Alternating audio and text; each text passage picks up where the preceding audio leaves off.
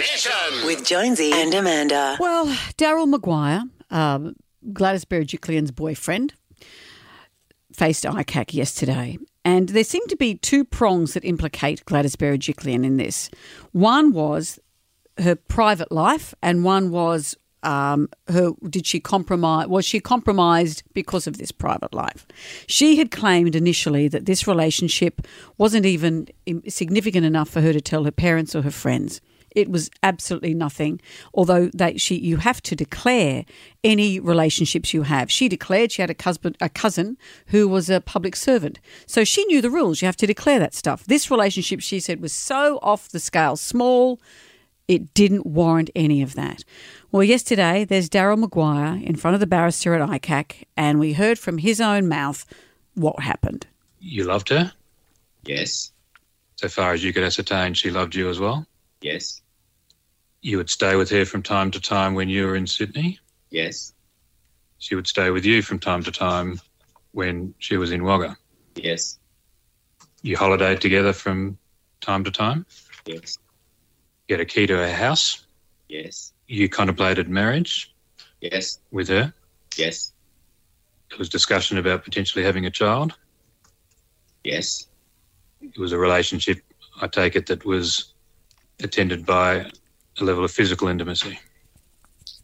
Later, yes, that's correct. Whoa. There it is. Whoa. So, and this, Gladys Berejiklian's counsel tried to keep that out and say that's private business, but it isn't private business. And also she spoke about this herself when she went on her PR offensive as to, I'm just an innocent girl who got up with a bad guy. Mm-hmm. My silly heart. Well, at the time, that's what I thought. I just thought, she was in love, and remember she said that thing, I don't need to know about that? Yeah, well, apparently when she stepped down from Premier, people thought there must be more to this phone tapping. And we're finding, yes, the so-called smoking gun, I guess, in that he lobbied hard. He was, a pain in the neck. Everyone has said he was a pain in the neck, the way he constantly lobbied. And she wasn't immune to that. He just was constantly pushing for stuff for Wagga, and this is pretty damning. Keep listening to me and it'll be like the blazing star of the southern universe, I tell you. Well, Wagga's just going to be like Sydney. Correct. That's why we need a stadium. That's why we need a conservatorium. Stuart's talking about putting one in Dubbo and somewhere else. Them. Wagga's where it's going to happen. We ticked off your conservatorium the other day, so that's a done deal now. Yeah, but that's the building and 10 million, not the rest of it, not the next Oh, my stage. God. Heaven help us, seriously. You've already told me the three top things. And you need to go and give them a stadium. Give them I'll do that. I'll do that too. Don't worry. Well, the bureaucrats knocked it all out.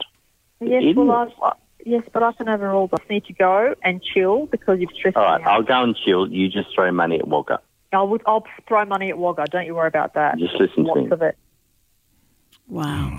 The bureaucrats have knocked it back. Well, I can overrule them. Yeah. So she was not turning a blind ear to that. But what he's trying to do, he's not getting any gain from this. He just wants what's best for his constituents of Wagga, which seems to me a politician. Isn't this what people say? Oh, the politicians, they don't understand what the man's doing. And he on just the had land. her ear. No, And so well, the he's got inference the is Premier's ear. So it's not an Eddie Obeid situation by any Well, stretch, let me is it? explain what the implications are and why he is facing ICAC. And this stuff, allegedly, he was doing deals for his constituents and other surrounding areas where he wasn't even an MP. And he was doing deals with the property developers and presumably getting a kickback. Oh. So it was all about what the deals were for him, allegedly. This is what is being investigated. And this, keep in mind, these conversations, this relationship that we're hearing here happened after she'd had to sack him because ICAC had already investigated him. She knew he was a crook. And this still happened, and it's almost like she felt bad for sacking him and so was placating him by saying, don't worry, I'll help you out. So it's damning stuff, isn't it? She takes the stand today, and we wait to see what happens. The heart wants what the heart wants. The heart's regretting Didn't quite a few Woody things. Allen say that when he took up with Sun Yi? Yeah. Well, honey, I'm having it off with the kids. Love that film. Jonesy and Amanda's Jam Nation.